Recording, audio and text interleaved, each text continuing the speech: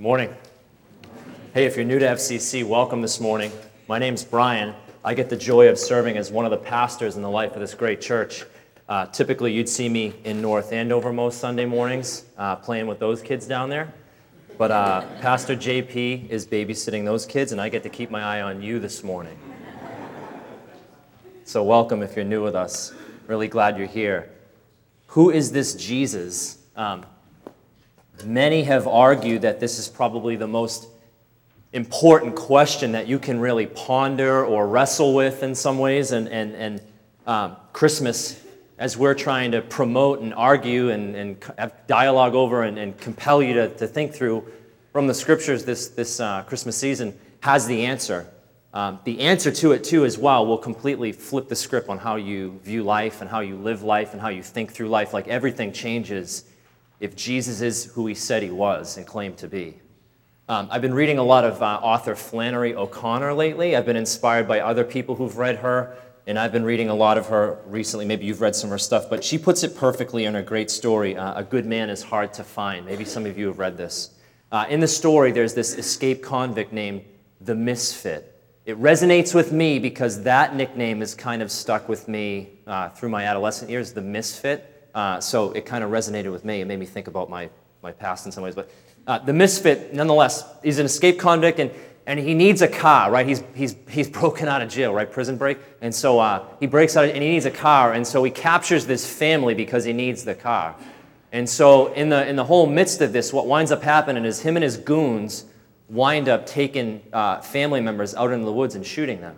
He's got kids and family members, and really the whole time, too, as him and his goons are taking these family members out into the woods and shooting them, the grandmother, who's like the matriarch of the whole family, she represents like some shallowness. She kind of represents the shallow culture that we live in some ways because she's trying to kind of talk him off the ledge in some way.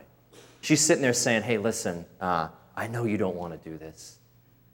You're a good person. Yeah, I know there's really some good in you. I can tell you don't really want to harm people. You don't really want to do this. You're a good man. But just before the Misfit takes her out into the woods and shoots her in the chest 3 times, he basically says to her, he says, hey, listen, there's no good or bad people. All right? Jesus, if Jesus is who he said he is, everything is thrown off then. Everything is off balance. Everything is up in the air again if Jesus is who he said he was. Because if he is who he said he was, then listen, we all have to throw everything off to the side. We have to lay down all of our preferences and the things that we deem important, and we have to follow him. We have to oblige, we have to obey, and we have to put our all in. We have to push all our chips in then if Jesus is who he said he was. But listen, if Jesus isn't who he said he was, then who's to say what's bad and what's good? Who's the moral compass here? Who's to say if I want to go to Vegas and party it up, right? Like, I can't do that. Who's to say if I want to go into the woods and shoot people, I can't do that? Who's to say what's good and bad? If Jesus isn't who he said he was, and if God hasn't brought hope into our midst through Jesus coming into our world, if Jesus isn't the Christ, if Jesus isn't God, if Jesus doesn't bring hope in the midst of darkness, then we're still left in the darkness. And who's to say what's good or bad or what's harmful or what's good for me, right? And the Misfit actually gets to the point of saying this. He says, hey, listen, who's to say I could go do whatever I want? If I want to shoot people, I can do that. But even in that, there's hardly any pleasure in that. Right? So it's something telling with the Misfit there in the story there. Really, it comes down to this. Who is Jesus? All of life, really. All of your life and my life hinges on how we answer that question. Who is Jesus? Either he really is the light who has come to shine in the darkness as we've been walking through this Advent season, or listen, the Christmas story is just another cute little Christmas story, right? Filled with warmth and choirs that we love, and it's awesome, and kids and singing and Christmas cookies and gifts and lights and trees and a big fat jolly guy with a beard and the hat and the red, and he comes and we take pictures with him. But we're still left in the darkness. After the cuteness of Christmas wears off, if Jesus isn't who he said he is, and he's not the light who shines in the darkness, we are still left in the darkness. There's 2 things we want to consider from the text this week that Cindy just read from. 2 points. This, apart from Jesus, number 1, apart from Jesus, we're spiritually dead. Verses 9 and 11 show us that. Apart from Jesus, we're spiritually dead. The second point is this, that through Jesus, we have new birth, new life, and a new family. And it's my big hope that as we walk out of here this morning, that you and I would see Jesus. We would see and savor Jesus as the true light who truly does come to bring life and a new identity to live from this Christmas season. All right, you ready to work with me? All right, here we go. Let's pray. Father, I thank you so much for the grace and the privilege. God, thank you for breaking into my darkness, Lord, and shining the high beams of the gospel into my heart, Lord, and bringing hope and transformation and freedom. And I pray you do the same for brothers and sisters here this morning. So glad, so thankful that you bring us together for a time and a season like this. And we beg that you'd come and be really good. God, that we would come and we would hope and long for you to show up and do something special in our midst and in our lives. God, please hear my prayer and answer it in Jesus' name. Amen. Okay, here we go. Number one, apart from the light, we're spiritually dead. Human beings apart from Jesus, as we learn in the scriptures, that human beings apart from Jesus are spiritually dead, so to speak. John says in 1:5, says, the light shines in the darkness, and the darkness has not overcome it, a.k.a. cannot overcome the darkness. The darkness can't overcome the light. Then he says here in verse 9, he says, the true light, which enlightens everyone, was coming into the world. So what we have to begin to assume as we've been digging through this Advent series with the theme of Christmas lights, the thing that we're looking at, we have to assume that even in John chapter 1 that there's a reason why the light had to come, and it's because darkness existed. And darkness is often pointed to in the scriptures as death, as a spiritual death. Human beings being left in the darkness, they're dead, spiritually speaking. Then you move on to verses 10 and 11, and it says, Jesus' life is like a light, and yet when he came to human beings, to his own, they actually rejected the light. Pastor JP talked about it last week with John. John kind of came, and he wasn't necessarily the light, but he started preaching about the light, that the light was about to show up on the scene and expose darkness.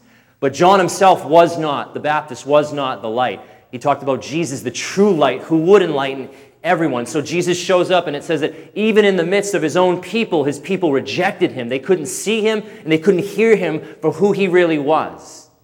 If you kick over into Luke's gospel in chapter 4, you get a little picture of this, like Jesus rolls up on his hood, a.k.a. his neighborhood. He rolls up in his hood, and he shows up among his people group, and they're mad. They're filled with rage and with fury, and they're angry because of what he's doing and what he's saying, and they drive him. They want nothing to do, and they drive him out of town. They reject him outright. His own people were dead with no capacity to see or hear the light among them. Now, you know this probably, physically speaking, like when you're dead, like you can't move. You can't see, you can't sense things, you don't hear things when you're dead. It's the same thing spiritually speaking, the Bible gives us descriptions of. Same thing spiritually, right? But here's the difference. A spiritually dead person, right, can stand up, can walk around, can feel someone pinch them. Spiritually dead person can love the Bruins.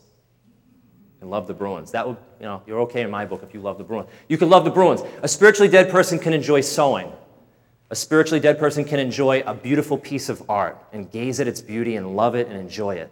A spiritually dead person can enjoy a great ensemble, great musicians, great artistry in some ways. A spiritually dead person can walk across the street to Palmer's, even though the deck's not finished yet, but even though they can walk across the street to Palmer's and enjoy a great steak and love the taste that the steak gives them, right? But the same person can hear about Jesus, can get into a conversation about Jesus and the things of God, and find Jesus boring, can find Jesus irrelevant, can find Jesus tough to understand, could get mad at Jesus for some of the things he said to some, so to speak, nice people who were doing some nice moral things. They could get mad at him.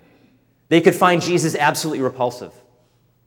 You could look at the story of Jesus and you could actually find it unfortunate what happens to Jesus, innocent Jesus, perfect Jesus.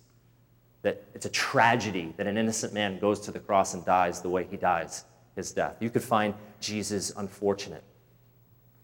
To some extent, you can be a spiritually dead person and show up in a building like this week in and week out to a worship service and say, sure, in some ways I believe this. I like Jesus. This is pretty good. I like it. But do you really see it? The question is, do you really hear Jesus? Are you overcome with a joy every time talk about Jesus pops up on the radar? Are you overcome and thrilled to your soul every time the things of God and the promises of God and the truths of Scripture begin to be talked about? Whether it's from a lunatic like me up front or in a conversation with someone having a coffee afterwards. Are you thrilled and excited about what God's doing and who Jesus is and the Christmas season, what it means to us? Are you thrilled? Because the real answer is this, if the answer is no to that, then there's no real connection at all. The plug hasn't been plugged in all the way to the outlet, so to speak. Because when Jesus, the light, shines into your darkness, man, something happens. Right? Something happens. The things of God begin to thrill you. Joy begins to well up inside of you. You begin to find nourishment in life through what God has done and through the words of Scripture. You start having these conversations about Jesus, or you're singing about Jesus, or some lunatics up front preaching to you about Jesus, and you get excited. You start to remind yourself and think about, man, how could God actually come into the darkness of my own life and do what he did for me? Why would he ever do something like that for me? And you begin to think through his love, and you begin to gaze upon God coming at great lengths to draw near to you, and that he's opened up the floodgates for you to draw near to him now. That through Jesus, we have a pathway to relationship with the creator of the universe now. That begins to thrill your soul, begins to excite you. You begin to change. You're at peace. You're at joy of happiness, right? Even in the midst of turmoil. So where does this all come from? It's because you see that you were once dead and are now alive, right? Paul says in Ephesians 2, you were dead in your trespasses. You were dead. You were sons of disobedience, children of wrath, following the ways of this world. The great reformer Martin Luther said, he talks about sin. He likens sin and people who are sinful as navel gazers. Meaning this, we are so turned in on ourselves and our own conditions and our own lives and our own preferences and the things that we want. We've placed ourselves on the throne of God and we've moved God off of that. Which is really what Ephesians 2 gets at, that we are dead in our selfishness, dead in our ways. But God in his grace came to you. And God in his grace came to me, came to us collectively. And the high beams of the gospel shined brightly into the darkness of your life and into our world so that you and I could clearly see our need for a Savior. And Christmas screams at us, Jesus is that Savior who has come. Praise be to God. My wife Danielle and I, we were watching a Christmas classic this past week, 1989, Clark W. Griswold, National Lampoon, Christmas Vacation, baby. Love that movie, right? Some of you husbands in here are just like Clark W. Griswold, I bet, right? Very, very finicky about Christmas and very rigid, and things got to be a certain way in the tree, and family coming over and being nice and neat and polite and not, being a mess and crazy. But you know Clark's family, if you've seen the movie, right? They're just a bunch of messes. But the biggest mess of all shows up. You remember who that was? Who was it? Eddie. Right? Eddie shows up with his family. He's got kids, and I think some of his kids had like 3 or 4 eyes in their head, and just like completely messed up family, right? And Eddie shows up on the scene, and Clark is totally on edge now, right? Because he thinks Eddie's just going to ruin everything, right? And he's having this conversation with Eddie in the living room, and he's cracking walnuts, and Clark's just looking at him, and he's on edge, and he just starts having this dialogue. He says, Eddie, can I get you some eggnog? Maybe I can get you something to eat. Maybe I can drive you off into the middle of nowhere and leave you for dead, right? Listen, as much as we can know, by God's grace, that we are spiritually dead, we can also know on the flip side of that bad boy that God has not left us in the middle of nowhere for dead. God has not left us there in the middle of nowhere for dead. And that's point 2, right? That through Jesus, we have new birth, we have new life, and we have a new family. Check out verses 12 through 13 in chapter 1. Yet to all who did receive him, to those who believed in his name, he gave the right to become children of God. Children born not of natural descent, nor of human decision or a husband's will, but born of God. If you read a few minutes later in John 3, Nicodemus is this expert guy, and he's having this dialogue with Jesus, and he's scratching his head over this whole like born-again concept, like new life, and just figuring out like, how does that happen physically, like being born again? And Jesus tells him that this new birth is nothing like the physical life, is nothing like the physical birth that takes place. When we talk new birth here and new life, we're talking the implanting of God's nature, God's Holy Spirit, surgically into the heart of human beings now, which brings about new life out of deadness. And listen, this here is huge, so big. Listen, you know, change only happens when we see our need for it. Transformation only begins to happen when we acknowledge that there's darkness and we need a way out of what we were in before. And the minute that you and I start to acknowledge the darkness in our life and we see our need for change and a rescuer, we're actually close to God. We're actually very close to the light when we begin to acknowledge our deadness or our darkness in our life. But if you're anything like me, my natural impulse when I see areas of darkness in my own soul is to start to go something like this. I've got to do a better job. Man, I've got to make some changes in my life. Man, I've got to really, new resolutions. I need new resolutions. I need new objectives. I need a whole new path. I need a new chapter. I need to turn over a new leaf in my life. I need to try. And yes, changes will come if I try hard enough. And you know, we've got the new year coming, right? So you know what that means, right? Resolutions. Some of you guys are already working on that bad boy. You guys are already writing it out in your journal and you're thinking about these things, all of these resolutions, right? Like, I got to eat better. I'm going to stop cursing at people. I'm going to treat my spouse better. I'm not going to watch certain things. I'm going to go to bed early. I'm going to get my 8 hours. Like all these different things. I'm going to get outside and shoot some hoops with my kids, whatever it is, right? You start doing the resolutions. The list goes on and on. But can I offer you some Christmas cheer for the soul this morning? You and I, if we take the avenue of just trying to make more resolutions, we're setting ourselves up to be crushed. We're setting ourselves up for failure or to be destroyed, right? Because you know what we do. Most of our lives, we have standards and we have expectations that we put on ourselves, and what happens? We fail to meet those expectations and those standards, so what do? New Year's comes around, and we make more expectations upon ourselves, and we put more standards upon ourselves, and we make a new list, and we just start piling stuff up upon each other. The old ones still exist, but because we haven't met those, we start to make new ones, and you know what winds up happening at some point? It's like a stack of books just falls over, and you're crushed and destroyed and flattened on the ground. This is the natural human response. It's to put moral Band-Aids over the old wounds. We're hoping the new expectations will actually get us there, but they never, ever quite get us there, do they? Here's what John points us to in this, right? It's not that you and I just need to turn over a new leaf in our life, but we need a whole new life. If you come into this place not knowing what new life is. We need not just a new chapter. I don't need just more moral Band-Aids, or I don't need Jesus to be my compass to help me live a better me. I need Jesus to make me a new me. I need Jesus to take a dead person and make him alive. I need Jesus not to turn over a new chapter. I need Jesus to rewrite the whole story. I need Jesus to make me new, not nicer, not better, not cuter, not warmer, not more politically correct, not grammatically correct. I need Jesus to make me new from the inside out. And so do you. So do you. Those are two different, totally arenas, two radically different arenas. Jesus is just like my moral Band-Aid to help me get to a better life, or Jesus who takes me, dead in my sins, and makes me alive. If I just take Jesus and try to do the moral Band-Aid thing and live a better life, that only contributes to my deadness all the more. But Jesus coming in on the scene as the true light and making me new changes everything. Here's the one big difference between spiritually dead people and spiritually alive people is what we're really talking about.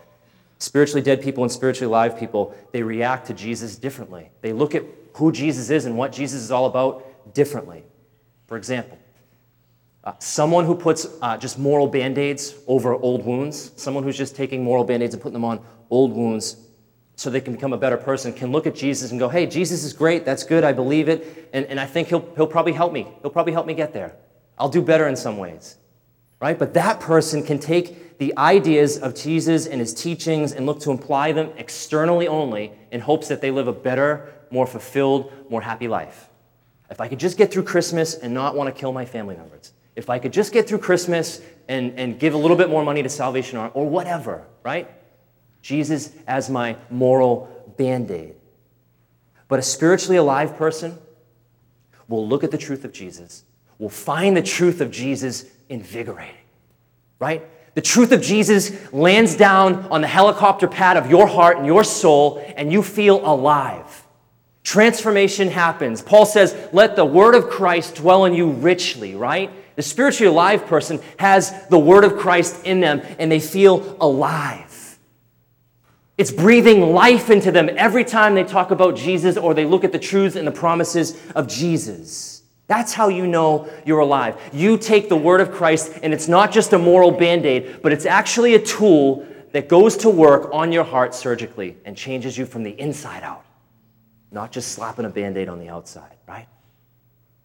Instead of living with worry, for example, the born-again, enlightened person begins to see the scriptures and ask himself, why am I worrying if I have a God who cares and provides and is with me and will never, ever forsake me, and that nothing in this world could ever, even my own sinfulness, could never, ever separate me from the love that God has for me in Christ? So why worry, soul? Why worry? Or bitterness, right? Here's a bitterness thing, right? You think, man, if I'm that loved and I'm that accepted by God and his grace through Jesus, why am I carrying the weight of this burden against this person around? Why am I going to hold this person in a prison of unforgiveness? I've heard it said before, right? That worry is believing God won't get it right, and that bitterness is believing that God hasn't gotten it right. John says, in him was life, and the life was the light of men. There's new life, and there's new appetites now, and there's wisdom, and there's peace, and there's self-control being worked in to the depths of the soul, right? It comes through new life that's found in Jesus. And here's what it comes down to, the difference between the spiritually alive person and the spiritually dead person. You have to look at the center, right? So what we mean by the center is look at the affections of the heart or the motivations of the heart. For example, spiritually dead person will say, their center is, look at what I've done, look at what I am doing, or let me tell you about what I plan on doing to become a better person. The spiritually alive person has the gospel, the good news of Jesus at the center, which says this, that none of us love God with our entire being, and none of us love our neighbor, none of us love refugees, none of us love anybody as ourselves. And because of that, we are dead. We are left hopeless. We are sinful. We are broken. We are in the darkness. But God, in his grace, comes, and through what Jesus Christ did on the cross for you, brings in new life, brings in freedom, and welcomes you into the family of God and his adopted son and daughter with a new identity, with new values, not left hopeless, not left as an orphan, not left alone in the darkness ever again. You are part of God's family because of what Jesus did now, and he's working in you, and he'll never give up on that work. When the light of the truth begins to shine deep down in the depths of your soul, internally, that's when change starts to happen and transformation starts to happen. That's because of the gospel. That's because our whole Christmas story and season screams at us that the coming of Jesus, the light of the world, changes everything. Everything. You got to look at Paul the apostle. You go to Philippians 3, right? And he's having this dialogue here, and he's saying, you want to talk about like moral records and how good of a person I was? Let me tell you, look at my record. I was a Hebrew of Hebrews, right? I was a Pharisee. I was zealous for the law. I was nailing it academically. 4.0 kid, right? Scholarships all over the place. I was zealous and I was excited for the law. I was the obedience king. This is who I was. But he says, I had attained in every way, but I count it all as rubbish for the surpassing worth of knowing Jesus Christ, my Lord. Paul sees that the old life does not matter anymore. And here's the kicker, right? Here's the kicker with this, right? It doesn't matter whether you were the worst of society or you were the best of society, right? This is what's beautiful. Not only do my trophies of moralism not count anymore, so I can't be puffed up, but my sins, my heinous sins, don't weigh me down anymore so that I won't be crushed anymore. But what matters is new life found in Jesus. And John says this comes through believing his name. Not earning your way to him, but believing his name. Real quick, you've got to also see this. We also have to see that the new birth gives us a new family. We have new family rights. Verse 12, he says this, "Yet to all who did receive him, to those who believed in his name, he gave the right to become children of God." We're adopted into the family if we're born again. And the question that I want you to be thinking about, and for us to be thinking about as a community as we depart and live our lives Monday through Saturday, is this. Am I living my life on the basis of these rights? As a born-again, new birth, new identity, new creation in Jesus, am I living my life based on these rights that now God says I have? There are two big rights we have in this family that I want to hit you with. It's this. The first one's this. The first big right is that we have access to the Father. You and I have now access to the Father. And here's the question I was asking myself this week as I was writing this out and reworking this. It's this. Am I reminding myself that my Father in heaven loves me just like he loves his natural-born son? That's Romans 8. Am I reminding myself day in and day out when my heart wants to condemn me or when I feel guilty because I messed it up once again? Am I reminding myself that no matter what, my Father in heaven loves me just like his natural-born son, Jesus? That my Father loves me more than I love myself, and that my Father wants greater things for me than I ever could want for myself? Because if I can get myself to living there and preaching to myself there and talking this out to my soul there, then I can live with a joy and a power. A joy and a power. So the first right is that we have an access to the Father now. The second is this, is that we are now heirs. Heirs.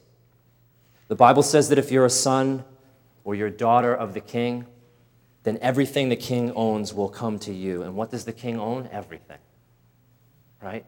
He owns everything. And Romans 8:18 says that someday when the sons of God are revealed in their glorious freedom and liberty, and the entire world is revealed, all of nature and everything, all of it is going to be revealed in glory. First Peter, Jesus' apostle Peter says, hey, listen, this inheritance that's coming your way is undefiled, is imperishable, and it's never going to fade. It's not going away. Unlike all of the trinkets and toys that we set our hearts and affections on, whether it's the car, whether it's the academic career, or the financial status, or where I live, or how well my kids are raised up, or how well I'm doing amongst my friends, or what my reputation is, or how I'm doing as a pastor. All of that stuff goes poof. But the inheritance that's promised to us now, our family rights that we are heirs of, is undefiled, imperishable, and is never going to fade. That's our inheritance. C.S. Lewis says this. He says, he can make the feeblest and filthiest of us into bright, stainless mirrors, reflecting back to God his own boundless love and glory and beauty and delight and nobility and wisdom. That's what John is telling us. To those of you who profess to have this new life, are you rejoicing in your rights as children of the light? When you experience turbulence of the soul, however that looks, what will people think of me? What do I look like? What's my figure look like? Can I get into a size 4? Can I, how's my hair look? Am I losing hair on the top? How are my kids doing? What do people think about my kids when I'm in public? What's my academic status? What's my financial status? Where do I live? Where am I going? What's my future? What about my past? All of the things, the turbulence of the soul. Will I make enough money? Am I doing well enough? What does Paul say? Paul says in Romans, he says, I consider that our present sufferings are not worth comparing with the glory that will be revealed to us. Here's where I think Paul wants us to go with this. He says, listen, if by believing in the name of his son Jesus, you are welcomed into the family of God and you now have rights as heirs, children of God, children of the light, I want you to think out the glory of your sonship. I want you to be so overwhelmed at who you are now as a son or as a daughter of the King. I want you to think out until you remember that you have a Father in heaven who is in charge of history, who tells me that He is working all of history for my best. That I have a Father in heaven who will guide me, who will accept me, who loves me, and will never leave me nor forsake me. That I have a Father who sent His Son into the world as the light to shine in the darkness and call His kids out of darkness and into marvelous light, and then send them back into darkness to proclaim marvelous light. That there is hope, and it's found in Jesus. Paul says, let the glory of your sonship overwhelm you until you have a comfort that far outweighs anything that you go through in life. Anything. Think out the glory of who you are before God now, because of what Jesus, the true light, has come to do. So my question to you this morning is really this, another question. Are you alive? You alive? Can you hear? Can you see? The best way to know you're alive is to know that you are dead. To know the darkness that you came from, that God called you out of. And to know that you are now alive. That you are on life support because of Jesus, and that Jesus isn't just the passenger in the ambulance, but He's driving it, and He's got an IV connected to you, keeping you alive until He gets you there someday. That Jesus is the sustainer. Let's close like this. Think about it. Your home, your apartment, your condo, your bedroom, whatever, your bathroom. If I were to bring the big Free Willy whale, remember Free Willy back in the day? You loved that movie? You watched it with your kids? Couldn't stand it. The Free Willy, remember Free Willy? If I were to bring Free Willy over to your house, right, and just say, hey, I'm going to drop Free Willy, and I'm going to put him in the center of your house, or your apartment, or your condo, what would you think? Do you think things would change a little bit? Do you think things would be rearranged a little bit in the apartment, or your house, or your bedroom? Of course it would. The size of the being demands that it will have completely changed things. It's going to change. There's no doubt about it. How much more must it be if God lives in your life, in my life? That if I'm alive and God is making His indwelling in me, then things are bound to change. And so I have to ask my own heart this, am I somebody who's being moved to the depths of my being and my heart by the gospel day in and day out? Am I someone who's changing? Am I someone who's had the furniture rearranged in my soul? Because here's the reality, FCC, that if God comes and makes His indwelling, He's too big to kind of stick in the closet. He's not going to stay in the closet. If He comes and He makes His dwelling in the heart and soul of your life, it's bound to change you. It's bound to change our church collectively. Friends, believe Jesus is God. Believe that He died. Believe that He rose for you. And I want you to stand as you leave this place today. I want you to stand on the basis that says, my Father accepts me because of what Jesus said. Because if you do that, you will have a comfort that will overcome anything. Amen?